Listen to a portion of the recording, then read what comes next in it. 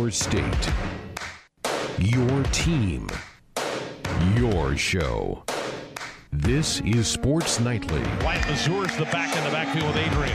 Hickman in motion to the near side. Snap back. Adrian gives it off to Missouri. He's got a first down. 10-5. Touchdown, Nebraska. Wyatt Missouri's first touchdown of the year. Sports Nightly during the holidays is presented by the Woodhouse Auto Family. With over 6,000 new and pre-owned vehicles in stock, visit woodhouse.com to browse the entire inventory. Now, let's check the pulse of Husker Nation with your hosts, Greg Sharp and Ben McLaughlin. We're here, but only for an hour tonight. We got quite a show lined up for you. We'll steer you up until the top of the hour, but then it's our volleyball show for the week with the head coach of the Cornhuskers, John Cook, in studio. Nebraska, the number 5 overall national seed for the NCAA tournament, which gets underway Friday. Huskers will host the first 2 rounds at the Devaney Center. Slated to play Ball State Friday night. The other 2 teams in the Lincoln series are Missouri and Northern Iowa, and the 2 winners will face off Saturday night at the Devaney Center. Tickets have already been cleaned up by the folks. We'll hear from the head coach in hour number 2. Our women's basketball show for the week is coming up in hour number 3. Amy Williams will be in studio with Matt Coatney. Husker women off to a 7-1 start. They just swept a couple of games out in Las Vegas over the weekend, beating USC and Sacred Heart. A couple of good wins. They will play tomorrow night at Pinnacle Bank Arena at this very time, 6 o'clock start, as they will be playing Duke, part of the ACC Big Ten Challenge. The Husker men left earlier today for Atlanta. They're playing Georgia Tech in the Big Ten ACC Challenge tomorrow night. 6:15 first is when action gets underway at Georgia Tech, Fred Hoiberg's club down there tomorrow night, so we will not be on the air tomorrow night. So also this hour, Brian Christopherson, 24/7 Sports, will join us. We'll get his take on the Iowa matchup from Saturday, and we'll start to reflect back on the 2019 season. The highs, the lows, where does the program go from here? We'll get all that from BC coming up in just a few minutes. We'll also let you hear from our good friends at Woodhouse. They once again are putting together a drive to raise money for the backpack program for food insecure children in Nebraska and Western Iowa. We'll get the latest on that campaign coming up in this hour. And as always, phone lines open and available for you at 866-HUSKER-1, 866-487-5371. Ben, let's start with some conference awards that came out today. The Big Ten Conference announced their all-conference defensive players of the year, and Lamar Jackson was a second-team selection by both the media and the coaches, and Khalil Davis a third-team all-conference pick by the league coaches. So those 2 young men, both seniors, both headed to the Shrine Bowl, as we told you last night on the program. But pretty good accolades, particularly for Lamar Jackson, to be a second-team all-conference. That means a lot of people feel like he's one of the top 4 defensive or cornerbacks, at least, in the Big Ten. Pretty good honors. Yeah, it is, and happy for Lamar to be able to, get some recognition for his play. He was a hard one to say goodbye to on Friday when that game was over. A young man that his story's been well documented by now, but had to grow up and on and off the field, of course, becoming a father, but more so, for his future as a football player on the field. And, he certainly, put together a good enough season to where he garnered that recognition, all conference. And I know, some early draft projections have him going pretty high. So, you hope he can kind of transform some of that talent and play at the next level. But, for him to get recognized, I think it's just a testament to how hard he worked, both on the field and off, to get to that position. And, for Khalil, a guy who lived in his brother's shadow early in his career, Carlos was always ahead of Khalil in the eyes of the coaches, and they were vocal about that. But for Khalil, I really thought he had a really, really good junior season, and then, backed it up this year as a senior as well. Was really consistent and, put himself in a position to get recognized too. So happy for both of those guys. Both have a chance to play in the league, don't you think? I mean, by being invited to the Shrine Bowl, that's a pretty good indication that they're on some radars to be at least possible players in the National Football League. Yeah, it's a good start. I mean, I certainly feel like Lamar has put himself in a position to be drafted pretty high.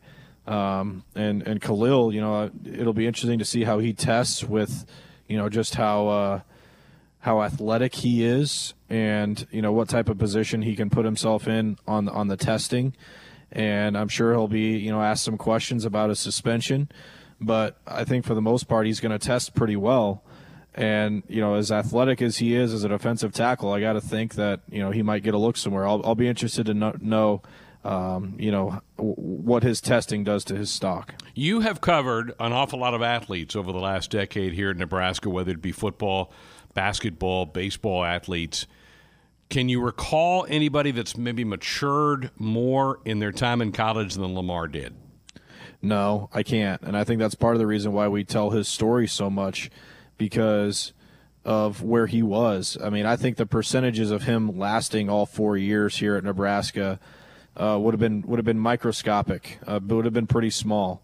I think Lamar would even tell you that. He wasn't quite sure it would manifest into a 4-year career at Nebraska, but there were different paths that he had to take to get to where he was, and decisions that he had to make. Getting benched in that Purdue game as a junior and then sitting on the sideline, to me, I thought that was finally, the straw that would break the camel's back, and he would just say, you know what, this isn't the place for me. I gave it a chance here. It's just not going to work. This isn't the staff that brought it here. I would think that that would have been the deciding factor for him to just move on. But, he stuck with it. He continued to do the things necessary to get himself on the field, and not only did he get back on the field, but he ended his career playing it at all-conference level. Yeah, did a really good job. I got a feeling he's going to get invited to the Combine. I just think he's got the look that a lot of NFL teams are looking for. Those invites go out the 1st of January. Well, so those two made conference teams.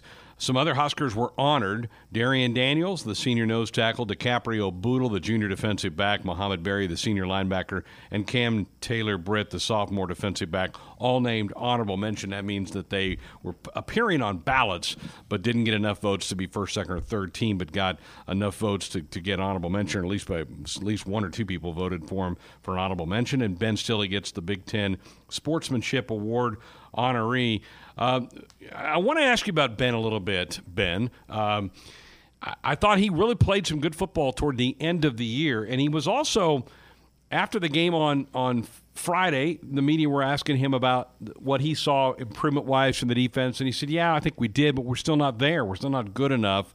I liked hearing that from a guy that's going to be coming back next year, because he's going to be one of the more experienced, particularly defensive linemen that'll be back next year for this football team. And there's a lot of guys leaving. Both the Davis twins and Darian Daniels are both leaving. I liked what I heard from Ben Stilley, and I liked what I saw him on the field the last couple of weeks. Yeah, Ben's going to be an important part, and I think anybody that knows him or has been around him knows that he's not the most vocal guy. He's kind of hard to get a word out of, but I think he's kind of understanding that he needs to have a voice, and his voice is heard. He's respected enough amongst his teammates to have earned that respect and to have earned that right to use his voice in the locker room, and I think he will. And I think, to me, that idea of Ben being where he needs to be in terms of a leadership role kind of showed itself after the Purdue game. Standing out there in that windy concourse at Ross-Ade Stadium, and not a lot of players were, feeling ambitious to talk after that game. But Ben kind of stepped up and said, we prepare all year long, and it's frustrating and it sucks to have it come down to the smallest of details that we're not doing. And, he was very vocal about what things were going on and very honest. So I don't know that this is the last that we're going to be talking of or hearing from Ben Stilley, in regards to, his defense, his defensive line, and even this program as a whole. Yeah. All right, the college football playoff poll just came out, the last one before the playoff will be revealed on Sunday. The top four, no changes. Ohio State's still the 1, LSU the 2, Clemson the 3, Georgia the 4. There was a shakeup at 5-6 because of Bama's loss. Utah now in the 5 spot, Oklahoma in the 6 spot. If the favorites win this weekend, Ben, by looking at that, I would take that if Utah wins and Georgia gets beat by LSU, that the Utes, the Pac-12 champs, would make the playoff. You good with that? I think I am. I think Utah is a team that has had a pretty solid year. Got out to a great start with a dominating victory over one of their rivals in BYU. They were without their tremendous running back, Zach Moss, who, if you haven't watched this young man play, he is a really, really good running back, very physical running back. Kind of got his career started, if you remember, back when Northwestern played them in that bowl game a few years ago. But, they're a very good team, and I think defensively they're good enough to hang around. Are they good enough to hang around with LSU or Ohio State? I'm not sure. But I think they've kind of earned that right. They had their only loss was on a Friday night on the road at the Coliseum against USC without Moss, and they were banged up that day. But I think coming back, and if they're able to get a victory over a good Oregon team, I think they will have earned their right, at least more so in front of some of those other teams. Ahead of them or right behind them, I should say. I don't think. Any of those victories would put any of those other teams in a good enough situation to jump Utah, if indeed Utah can beat Oregon in the Pac-12 title game. Baylor, because of Minnesota's loss, jumped up to 7. So in that Big 12 championship game on Saturday, you're going to have number 6 Oklahoma against number 7 Baylor. So Oklahoma's going to get some more style points if they can win. Same with Baylor, really. Utah is going to play an Oregon team that does have 2 losses and dropped down a bit in the poll after they lost a couple of weeks ago when they got beat by Herm Edwards and Arizona State. Alabama fell to number 12 after losing to Auburn over the week. So certainly Alabama, first time since the playoff system has been implemented, will not be a part of the playoff. Those are some of the headlines we're dealing with here on the program tonight. Again, the Big Ten ACC Challenge underway. They're going to be a handful of games tonight. Northwestern's playing Boston College. Austin gave you some of the scores. Syracuse and Iowa also underway. A big one here in a couple of minutes with Michigan and Louisville. That will be a terrific game, man. Michigan has come from nowhere, winning that tournament in the Bahamas over the last week, vaulted them into the top 5 in the latest AP poll. The Big Ten ACC Challenge, only 2 games last night, went 1-1. Miami, a winner at Illinois, but Minnesota knocked off Clemson up at the barn in Minneapolis. Can the Huskers play tomorrow night against Georgia Tech? Talking Husker football right now, and Brian Christopherson of Huskers 24/7 joining us. Hey, BC, how you doing? Did you survive your Thanksgiving weekend? I came out of it pretty good. A little fuller around the belly, maybe, but that's okay. I'll work on it. Yeah, my buttons are popping a little bit. I need to back off this week, but that's part of the plan. I thought it was a pretty good football game on Friday. I know for Husker fans, it didn't turn out the way you wanted to, but I thought that was a pretty entertaining game and a lot of effort put out there by both teams. What were your takeaways from Friday's game?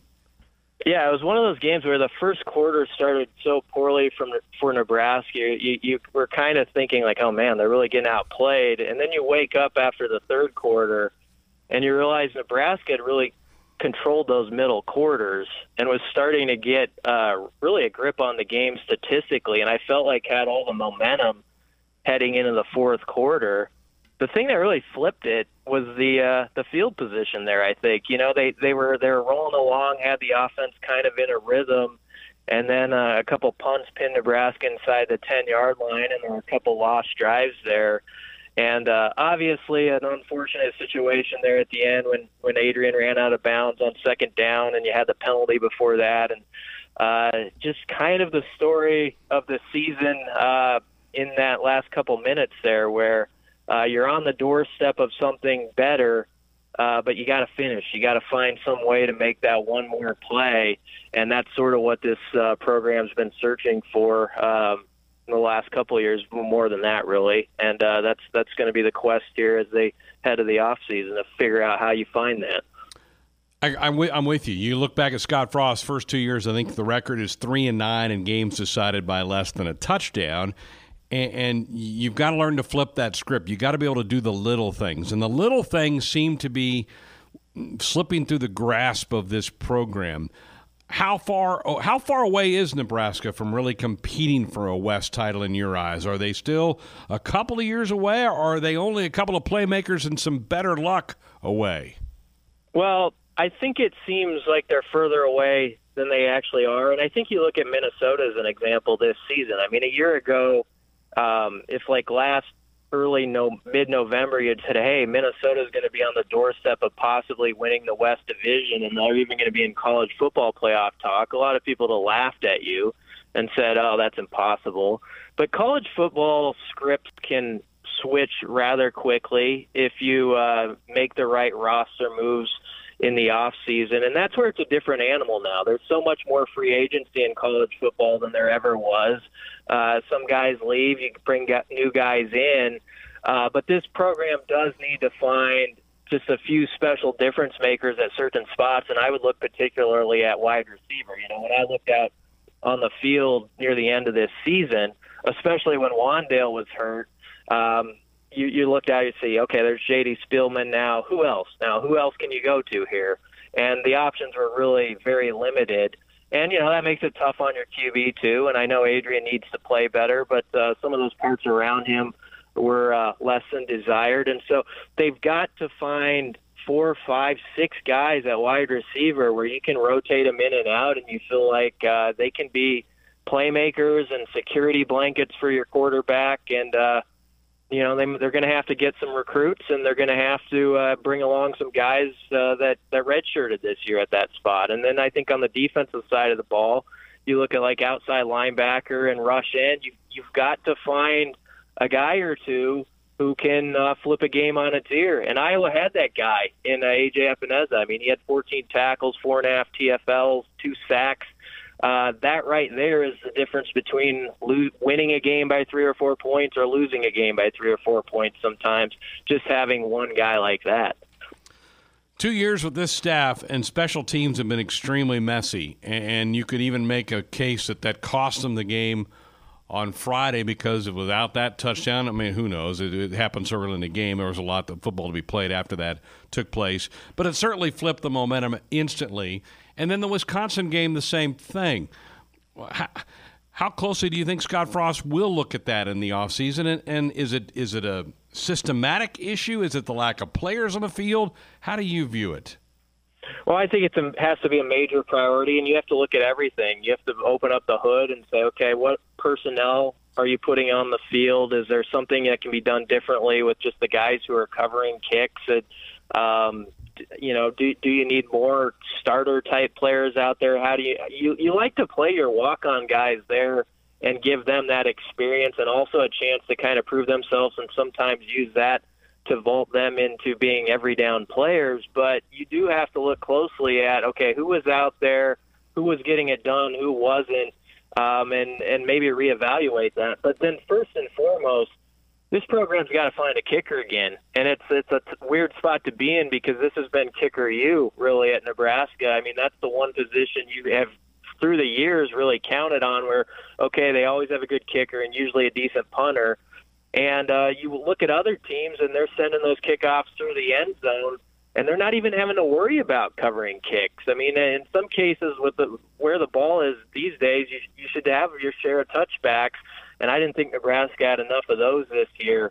But, yeah, you just cannot have situations like happened on Friday where when you look at the tape on that, 2/3 of the field was open for a sprinter to pick his lane, and then it's just their foot race, and he's going to win that every time. And so it's back to the drawing board, and I think, you know, Scott Frost has got to have a big handprint on that, and I suspect he will.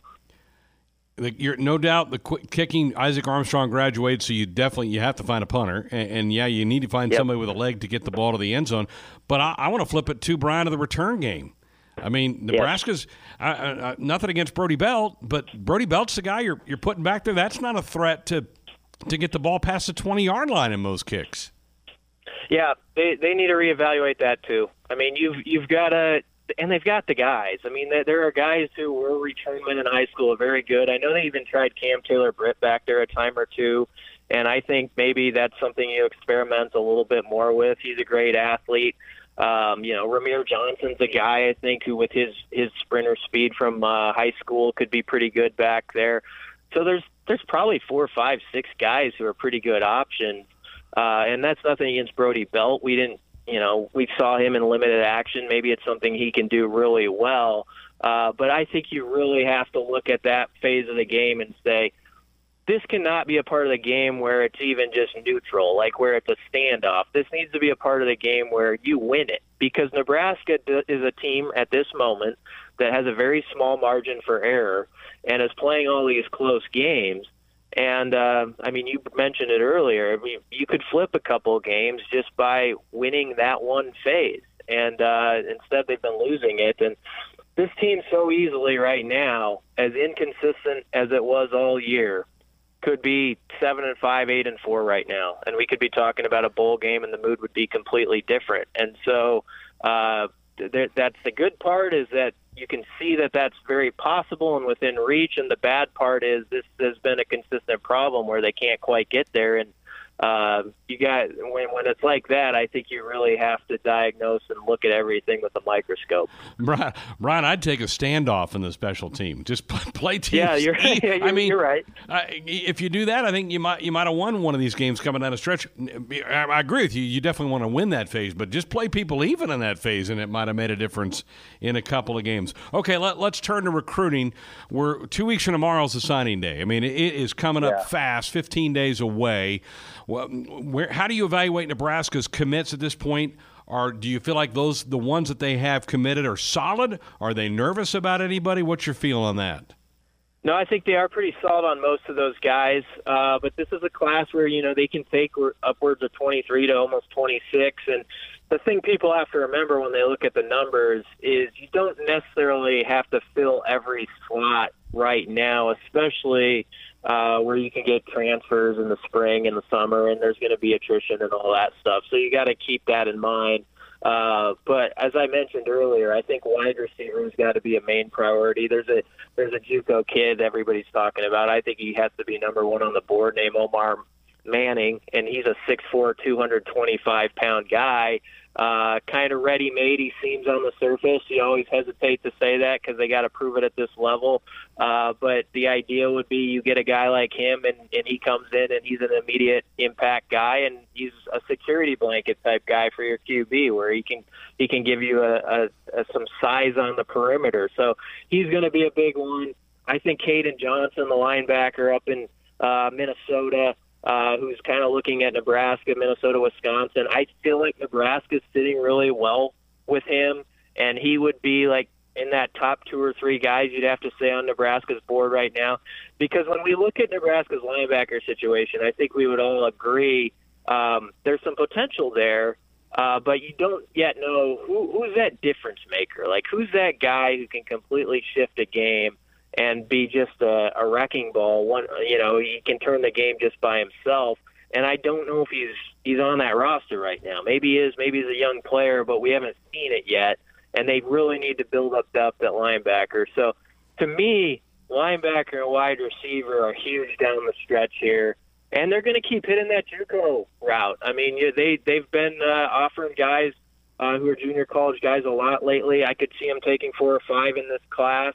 And they've got to hit a high batting average with those guys. That's got to be a deal where if you get like 5 of them, about 4 of them really pan out and can be immediate difference makers, give you a foundation while some young guys figure it out. Because if you're bringing in a JUCO guy, the idea is he helps in 2020 and is on the field and making a difference. So that's kind of got to be the way you look at those guys. Brian, I've always felt like to be even a division champion, you better have an all-conference linebacker. And if memory serves, I think the last one Nebraska's had was Levante David. I think it's the last time they had an all-conference linebacker, and that's the last time they won a division title. So I just think that it's imperative that they go find some playmakers there. Brian Christopherson's with us from Huskers 24/7. Did you get the sense, by listening to Scott Frost in that press conference after the game, that the quarterback competition maybe opened up in the spring? Yeah, I think it's going to get a lot hotter than we ever imagined back in August. I think there was sort of this thought then that it's Adrian's job until he leaves the program, and I'm not saying that's how it was inside the program, but I think it definitely was outside. And then, Adrian obviously had his struggles. I think was a little indecisive. I think sometimes he was maybe over-processing out there. It's a deal where you evolve in your knowledge as a QB and you've got more things in your head. And instead of just sort of playing, almost like you're out on the playground as a kid and, using your natural instincts, you're overthinking it. Like, do I run? Do I throw here? What's my read? You're going through all these thoughts, and it just looked like it was a little slower for him for whatever reason. I have said, a year ago at this time, everybody was just, saying Adrian Martinez is going to take college football by storm. There was so much excitement, all this optimism. I think we thought we knew everything about Adrian then, and now there's some people who think they know everything about Adrian now after a bad year. My take is, let's keep an open mind here. We don't know everything about him. The book, his Husker story, is half written. There's a lot of clean pages there for him to offer a really good response and come back and be more of that guy we saw his freshman year and even grow from that. And I think he'll be spurred by the competition. There's no doubt that Luke McCaffrey is exciting when he has the football in his hands. The crowd already loves him. They always love the guy who's kind of the backup. But his speed is a definite difference maker. The thing I think Luke's got to work on when you talk to the coaches is he's got to get that passing game more consistent himself, and that's going to be a big thing for him to grow in. I think they need to make the thing wide open and say, hey, anybody can win this thing. But that said, I also would tell fans, if you're down on Adrian right now, don't just push that guy to the side. There's guys who have had sophomore slumps before and bounce back from it and then really find careers, and he certainly still has a high ceiling. It's just a matter of him fixing some of these flaws that suddenly appeared here this last year. Very good. Well, we're into the Christmas season. I would guess getting somebody to subscribe to Huskers 24/7 would be a nice little Christmas gift, wouldn't it? Yeah, that was a nice setup. You put it on a tee for me. Actually, going through tonight, they have a deal where it's 75% off for the whole year. And obviously right now with the recruiting stuff that's going on, there's a lot of information that's going to be happening every day. Go to Husker247.com. You can see the link on there, and it's a pretty sweet deal. Probably 4 or 5 coffees all year would pay for. Well, it depends where you get your coffee at, I guess, but that would about pay for it. So I'm not always the greatest salesman, but that is a good deal. So I would tell people jump on it. Very good. Brian, we appreciate it. Thank you so much. We'll be in touch, and we appreciate all your hard work covering the Huskers. All right. Yep, thanks for having me. This is the Nebraska Volleyball Radio Show, right here on the Husker Sports Network. Bad pass, and now a back row free ball. Here come the Huskers to slide. Launch Stivrins. Kaboom! Lexi Finnerty, who hasn't played much this year, barely moved. The true freshman had the ball hit her before she had her hands ready. With Husker head volleyball coach John Cook. Densberger sails into the one over. Good pass by Conley near the libero right side. Gonzalez on her off pin. Nice diving dig. Densberger left side attack. Lexi off the block and out. Great volleyball. It's 24-18. 6 chances to finish off the Buckeyes. Now here's your host of the Nebraska Volleyball Show, John Baylor. Greetings, Nebraska, and welcome back inside the Bob Devaney Sports Center, Nebraska Innovation Campus, for match number 29, the final regular season match of 2019. The dangerous Ohio State Buckeyes and your number 6 ranked Huskers in system. Ohio State feeds left. Gabby Gonzalez, diving dig by Maddie Kubik. Turns off the net. Great rescue, Lauren Stivrins, free ball over. Ohio State tip shot in the middle. Lauren Whitty blocked back by Stivrins. Defense and then blocking by Stivrins. 11-7. Our team played really hard tonight. Our goal was to put on a block and defensive clinic, and I thought we did tonight. Bump set Huskers, tip shot, Lexi not down. Outside set, Gabby Gonzalez. Big block by Nicklin Hames, who gives her a stare down afterwards. 12-10 Nebraska. Served by Lexi, pass by libero. Kerr, outside tip shot, more block back by Jazz, and it nearly drops. Free ball back. Here come the Huskers. Nicklin chooses, middle. There's Callie Schwartz and knock. Kaboom! 22-12, Nebraska. Served by Maddie Kubik. Those years in Belize. Middle swing, Madison Smithers, big block, Stivrins, 10-5. Wow. That was one of the best blocks I've seen this season. I thought our team played really hard tonight. They were inspired. thought our crowd got into it. I mean, that was some entertaining rallies and fun match to watch and great plays. Slide by Lauren Stivrins. Dug now. Gabby Gonzalez bangs it back. Now Nebraska again the slide. Stivrins, kaboom! That's a first-team All-American 11-6. Haley Densberger gets a bad pass off her serve. Free ball over. Now Nebraska is set to the middle back. Maddie, yes! Kaboom! 9-8. Good pass, Maddie. Kubik right side. Kaboom! Lexi's son, wow, 14-12. Densberger sails another one over. Good pass by Conley Muir, the libero, right side. Gonzalez on her off pin. Nice diving dig. Densberger, left side attack. Lexi off the block and out. Great volleyball. It's 24-18. 6 chances to finish off the Buckeyes. Via Franklin in. Line drive serve into net. Match is over and season is over for Ohio State. I'm going to talk to our team on Sunday. Just remind them of the grind you have to go through for 10 weeks playing really good volleyball. We did pretty well. Wisconsin got us twice in that Purdue match, so a lot of good wins in there, and again, consistent play. Greetings, Nebraska, and welcome to your Nebraska Volleyball Show, brought to you by Sartor Heyman Jewelers. Sartor Heyman Jewelers. Between November 21 and December 15, if you shop there and it snows 3 inches on Christmas, your purchase will be free. See store and SartorHeyman.com for details. Don't miss out. You can get all your money back this Christmas. Sartor Heyman Jewelers, the official jeweler of Husker Athletics, the official sponsor of your Nebraska Volleyball Show. I'm John Baylor, soon to be joined by the head coach, John Cook. As we begin the 3-week NCAA tournament, the team that goes 6-0 clears off some shelf space. Nebraska, your number 5 seed, is in the number 4 seeds regional. That would be Big Ten champion Wisconsin. But first, the Huskers get a tough draw in the opening round. Ball State has won 9 in a row. They're your MAC tournament champions. The Cardinals are 20-11, 11-5.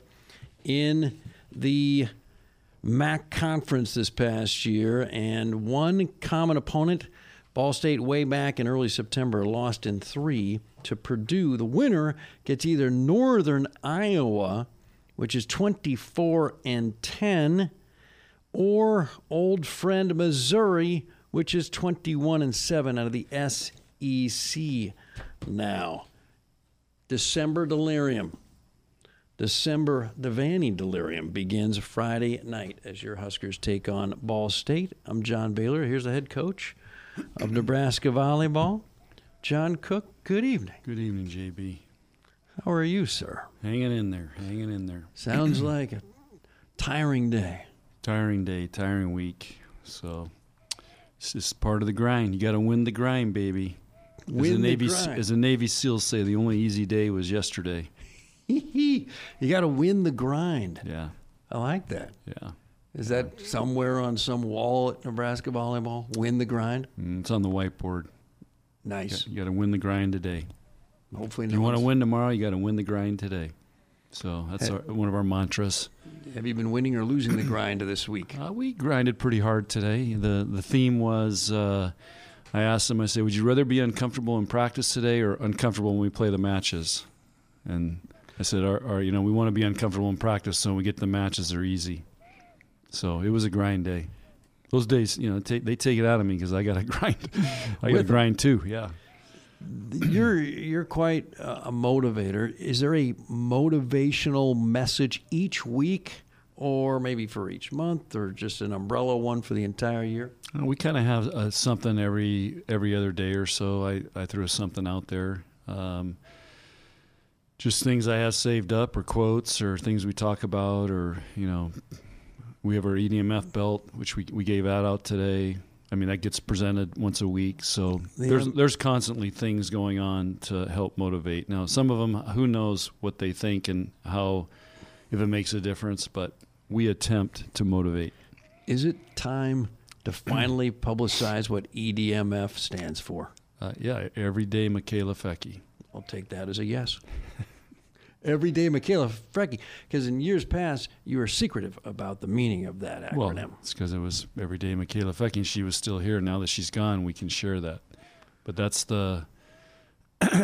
she was a great role model, great example, maybe the greatest player ever to play here. So every day, did she win the grind? She won the grind every day. That's the beautiful thing about her. She grinded every day, and her her deep belief, her inner belief was so strong, and that's why we were so successful with her on the team, because that spread to everybody. That's what we're trying to find right now is a deep belief in our team and our leaders on our team. Who this week has won the EDMF belt? It actually was given to one of our player who had it, was Jazz, and she gave it to the managers. It's the first time ever, history today. Managers. So the managers. So Sato, John LaRouche, Joby, and Kelly Hunter. They got the EDMF belt today, and they'll get to keep it for a week, and hopefully next week they'll be able to give it to somebody, present a new one. But Jazz last week was a deserving recipient. Jazz was given it last week by, trying to remember who had it, but a player had it, and so they get the honor of presenting it to the next person to get it. Do they wear it during practice? They put it in their locker. Okay. It's a really nice belt, Yeah. championship belt. Heavyweight championship belt. She could have given it to herself again. that would be historic too. I deserve this. Yeah. I'm gonna give it to myself again. I gotta ask the next one that does every that. month. MF. Next one. Hey, you guys, it's okay to give it to yourself if you want. 866 Husker 1, 866 Husker 1. If you want to chime in on your Sartor Heeman Jeweler Nebraska volleyball show, you got the number 5 seed. And that's flattering. Then you find out who the number 4 seed is, and that's sobering. Yeah. Well, it's the NCAA tournament. They don't want a Big Ten fest in Pittsburgh. Right.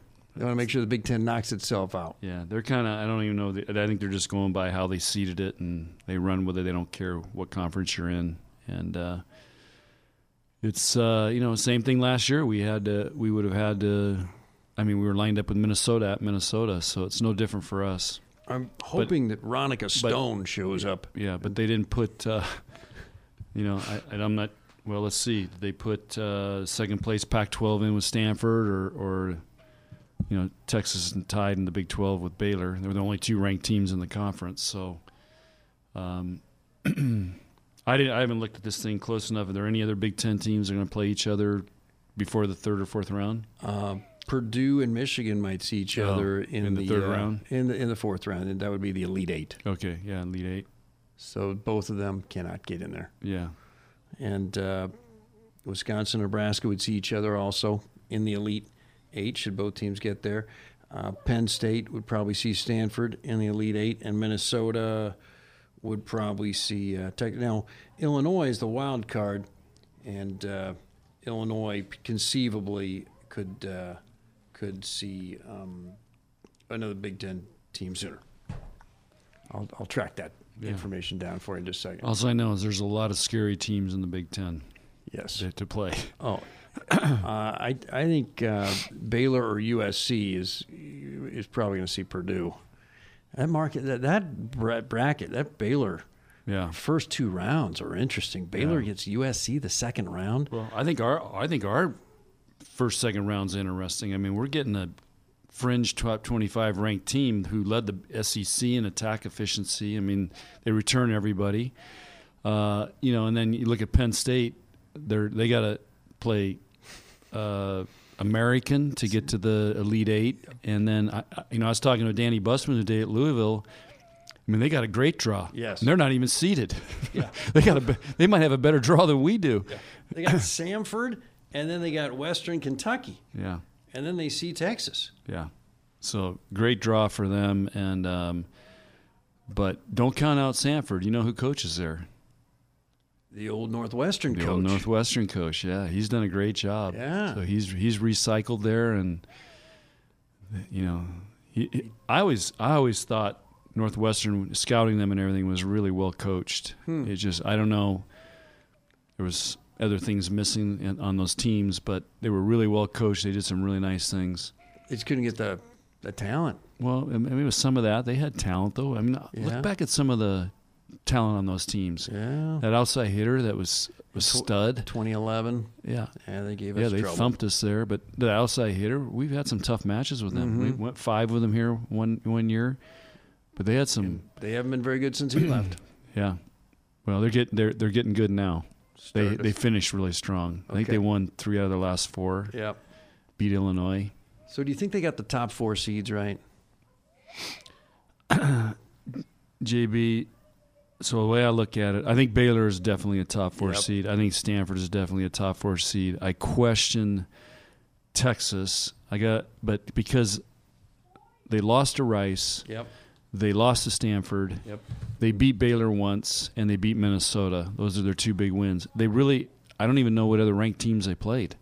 They beat Northern Iowa, Southern Cal. They beat Minnesota. They lost to Stanford. So did Nebraska.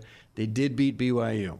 Okay, BYU. And San Diego beat BYU twice, and we beat San Diego. And they beat Wichita State, and then they lost to Rice. Yeah. And then they lost to Baylor. So they lost to Stanford and Baylor, and they lost to Rice. They had 3 losses. Nebraska had 4 losses. But they played 9 matches in a row where they swept their opponents in conference because it's the Big 12. Yeah, but how many of those teams are ranked in the Big 12? Zilch. It's just Baylor. Yeah. They split with Baylor. Right. So they're playing West Virginia, TCU, Kansas State, Oklahoma.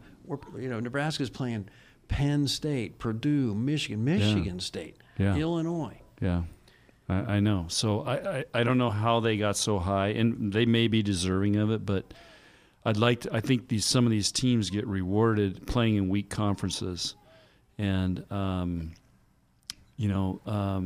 so like we all know the RPI is flawed, but you shouldn't be penalized for playing in a tough conference. I mean, I'd like to see a lot of these other teams go into the Big Ten. It'd at least be nice if the Big Ten could have been split up. Yeah. So you don't see each other in the Elite Eight. The top teams don't see each other. Yeah, that would be nice, especially since we were all so close. Yeah. But at some point you got to play. If everybody advances, you got to play them. But yeah, be interesting. But I just hope the Big Ten does well. I texted Kelly Sheffield, the Wisconsin coach, and said, "Congrats on winning the Big Ten." I go, it's the hardest thing to do in college volleyball, and I said our conference is brutal. And he texted back. He says, "Yeah, this conference is so gnarly." And he goes, "I realize how hard this is, and it's not an easy deal to win." It's the 7th conference championship for Wisconsin. 7th Big Ten? 7th, Big Ten championship for Wisconsin. Really? Yeah. So your favorite? Well, they had one before I got there. In 97. They had one before that. Before that? Yeah. 97, and then Lizzie Stempke won a couple as a setter there, who I recruited to Wisconsin. Yep. And then Pete Waite had a couple. Mm-hmm. And then Sheffield, this is his second. Yeah, Carlini won one for him. Yeah. This is his second. Yeah. So that's pretty good. 866-HUSKER-1, 866-HUSKER-1 if you want to join in the Sartor Heyman Jewelers Nebraska Volleyball Show. Here's Joe in Crete, Nebraska. Hello, Joe. Great to have you on the Nebraska Volleyball Show. I really appreciate the Nebraska volleyball team. They played an extremely tough schedule, and not only played that, but they played it well, and they didn't stumble really badly any place along the line. Their losses were all to top 10 teams. But I'm wondering, is there any way that we could lighten up the coach? He looks, every time they pan him on the television set, he looks like he just got chewed up by Wendy.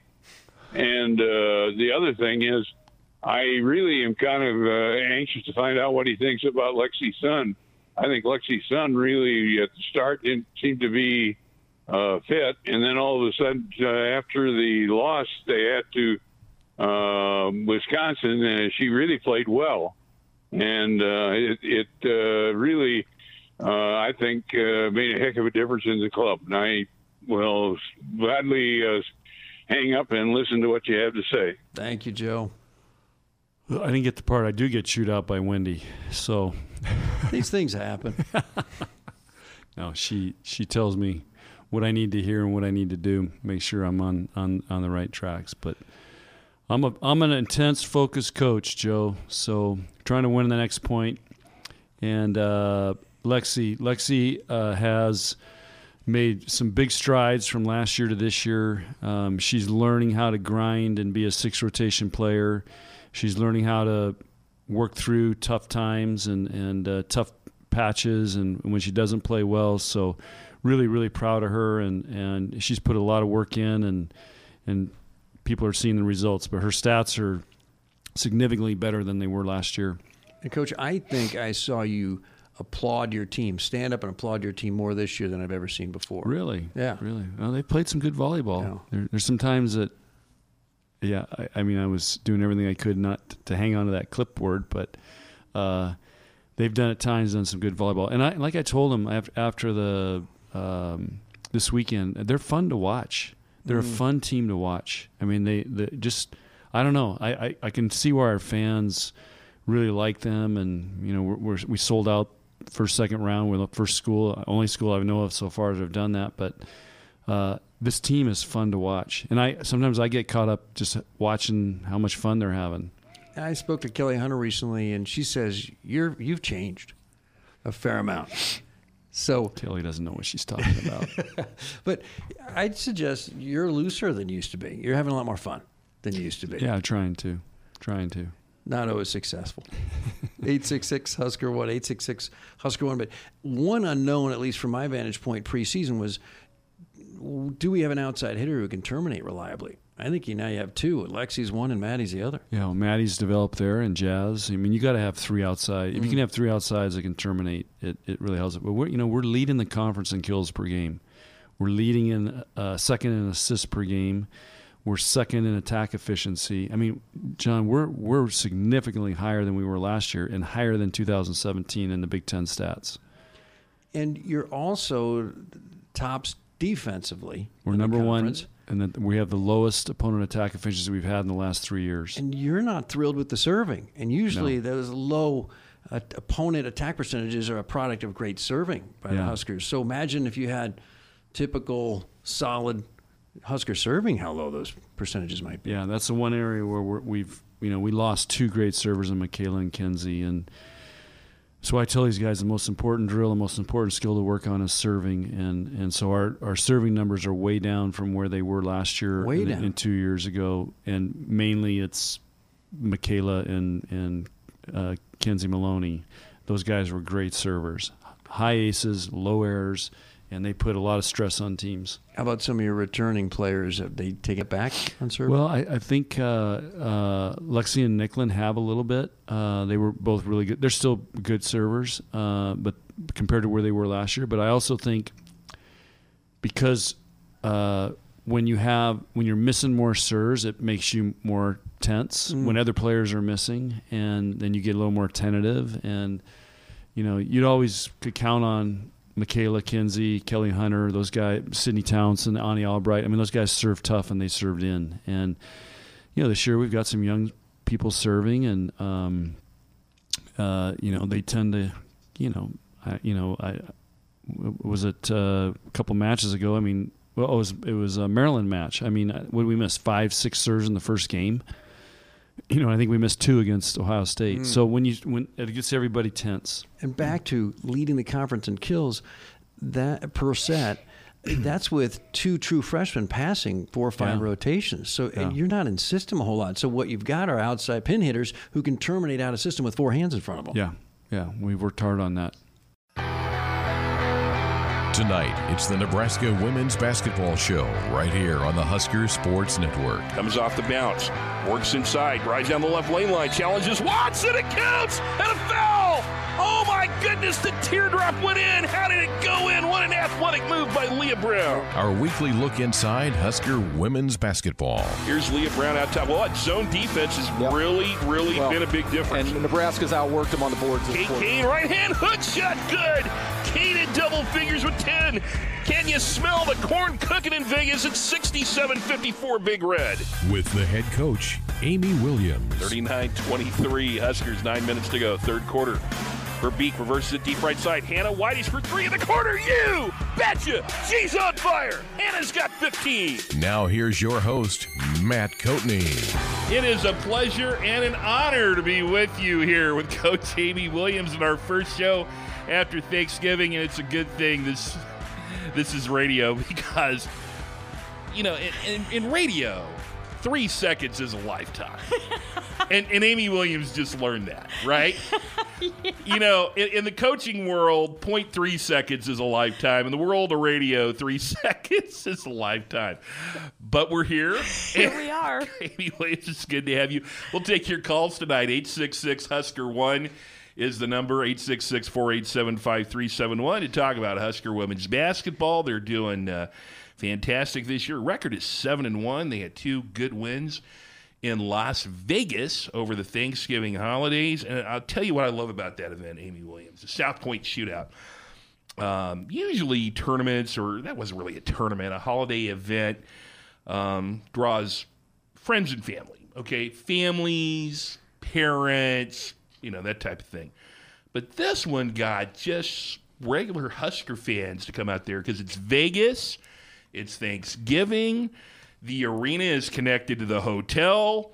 You just walk down to the gym, and some really good basketball. For me, I just sit in the gym and watch basketball all day. It's a really good event, wasn't it? It was a really good event, and they had 10 really quality teams out there. So even games that didn't involve the Huskers or our opponents were just fun to be able to kind of catch some of the other games. You see an Ohio State who's a league opponent playing in the same tournament, and it's kind of fun to be able to check in and see what they're looking like early in the season, and just to be able to watch some good quality teams outside of our own team.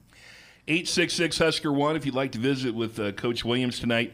We will preview tomorrow night's return home against the Duke Blue Devils. That's the Big Ten ACC Challenge. Part of that preview in segment 2, a little bit later on, we will have former Husker assistant coach Brendan Van Lingen, who's had a great TV career. She's going to be on the call with Larry Putney on BTN tomorrow night. And amazingly, Brenda got back from doing TV in the Virgin Islands over Thanksgiving, so we'll question her sanity for coming back, right? She's going to be a little more tan than we are. It was raining in Vegas. I have been to Vegas, I don't know, probably more than most people. I've never seen it rain out there. That was kind of different. It was strange. Yeah, there was a little bit of a little drip on the arena floor, and they were apologizing 100 times over, but they said, we just don't get rain very often. Yeah. I've never seen anything like that. I'll tell you something else I've never seen. I don't know if you noticed this because you were kind of busy coaching the game against Sacred Heart. But they've got a full video production going on out there at the South Point Arena. And they put the game up for free on a video stream, and then they ask if there could be a radio crew that would lend their radio call to put underneath it. So, I mean, we were going all over the world. Sacred Heart fans, USC fans were, getting our call underneath it. So we're doing the Sacred Heart game, and I'm trying at times to look up at the big scoreboard to kind of get a sense for what people watching that are looking at just, during a dead ball. I mean, we're still doing the radio call, and I look up, and it showed SHU on the score bug, the big strip at the bottom for Sacred Heart, and GBR for Nebraska. That was great. Go Big Red. Did you notice that? We did notice right away. It was on the scoreboard for both games, GBR. Yeah, so it was pretty fun. At that point, I'm like, that's a good omen that we're going to win here. 866-HUSKER-1 if you'd like to visit with Coach Williams on the Nebraska Women's Basketball Show. But as I said, Nebraska's 7-1, 2 wins in 2 days in Vegas, 67-54 over USC Friday night, and then 72-49 over Sacred Heart Saturday. So let's start with the win over USC. That roster is flooded with high school All-Americans, veteran transfers who excelled in other locations, like Stephanie Watts at North Carolina, for example. What I was most impressed with heading into that game, it was your team's attitude, because they were coming off a loss to Creighton in their last game, and they could have been down a little bit. I mean, sometimes teams, especially younger teams, they have a loss and they start doubting themselves. But I really thought you guys just had a great atmosphere heading into that game. Did you think that? I did. I did. I thought we had really good practices once we got out to Vegas on Wednesday and Thursday. And, we talked quite a bit about how we handled that adversity after a tough home loss was going to really be defining for our team, and I thought our kids bounced back and really responded very well. And they defeated USC, and it was the defense, I thought. You held USC without a field goal in the final quarter, and you outscored them 15-2. And I don't want to put it all on the zone defense that you switched to, but how much of a factor was switching to that zone defense? Yeah, I thought that that was a very big factor. I thought our kids were very active when we made that switch and aggressive.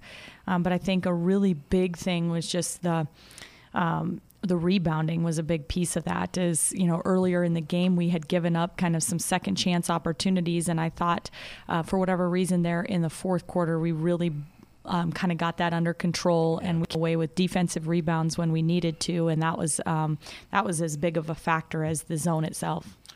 Amy Williams is our guest of the Nebraska Women's Basketball Radio Show. I'm Matt Coatney. The phone number is 866-HUSKER-1, and the Sports Nightly Hotline is brought to you by Woodhouse Auto Family, bringing you more choices in brands, locations, and service. Experience the difference. Purchase with confidence. This is Woodhouse. Nebraska is ranked 14th this week in the nation in field goal percentage defense, and you're holding teams to just below 32% shooting. Now, I know it's early. Okay, I get that.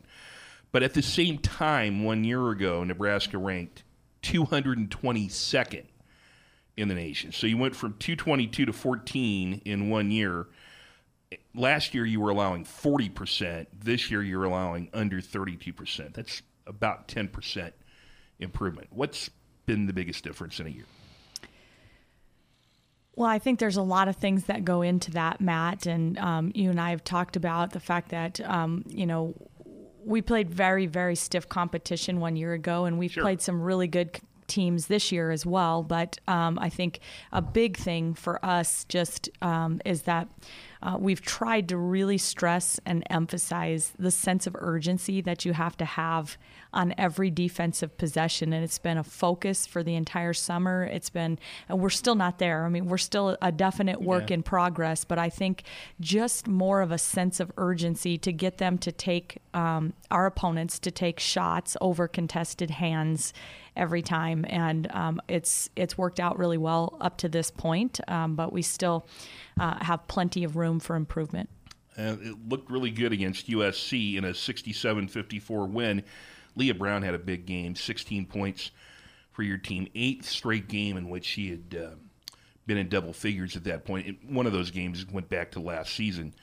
I'm sure other teams scout Nebraska. Joanne P. McCauley has to have been doing this the last couple of days, and they see your leading scorer doesn't even start. I think that speaks volumes about your team's depth, doesn't it?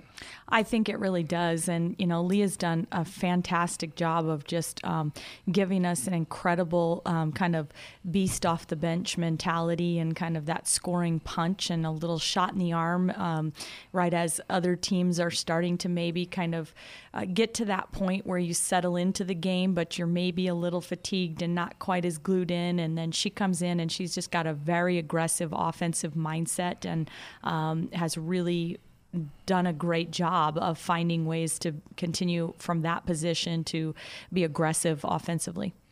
One of the great things about the USC game was Izzy Bourne came in and really contributed. 8 points, 6 rebounds, tied her career high in both of those. I just love her game. Why was she productive against USC, did you think, in particular? Well, I think Izzy's just starting to each and every game, we just see her getting more and more comfortable with understanding where her shots are going to come from and understanding how to stay aggressive, stay, shot ready. And I think it's just the more and more comfortable she gets, the more and more we're going to see her continue to really flourish. She also gave me one of the great interviews after the game, in which I asked her what her favorite part of the Vegas trip was, and she said she liked the lot show. And I kind of paused, and I said, what was that? She says, we went and we saw the lot show. And it was then I realized she was saying light show. Yeah. And I'm sitting here thinking, okay, that's interview 1 season. You've been talking to her for a long time. Do you ever have an international incident with Izzy when you're trying to communicate with her? That was so cute. It was so much fun. Yes, I just absolutely adore some of the lingo that she has, and just really, really fun. Just her personality is awesome, and our team absolutely adores her, and my coaching staff just loves her. Personality is just starting to shine, and she's getting more and more comfortable, and I just think what a fun, incredible kid. She's got to be excited that her Australian teammate in the FIBA U19 championships last year in Thailand, Mila Goodchild, is playing for Duke. Has she mentioned anything about that? She has. We've visited a little bit. Yeah, she's really excited to be able to kind of reconnect and see one of her teammates. But she said we're just not going to let her shoot it quite as well as she has been lately. So, oh goodness, this is the Nebraska Women's Basketball Show. Amy Williams, Matt Coatney with you. Taylor Kissinger missed 4 games right after the start of the season. Then she returned against Creighton before you left for Vegas. And I think she kind of found her shooting stroke in the 2 games in Vegas. She hit 4 threes combined. How important was it for you to get TK back? Yeah, she's such an important piece, and it's not just because she adds one more shooting threat and scoring threat to us offensively, but she's probably, her and Christian Hudson, the 2 most vocal players on our team, and just defensively, just always talking and making sure, and that we've been really working hard to try to become a more unit defensive team, like where we play together as a unit, and that communication is so critical for that, and Taylor has been just integral in making that happen, and particularly in the minutes that she's on the court, we just hear her voice, and it just makes such a difference for our team. So it's been really, really nice having her back in the lineup the last couple of ball games, and we're just going to continue to see how she holds up.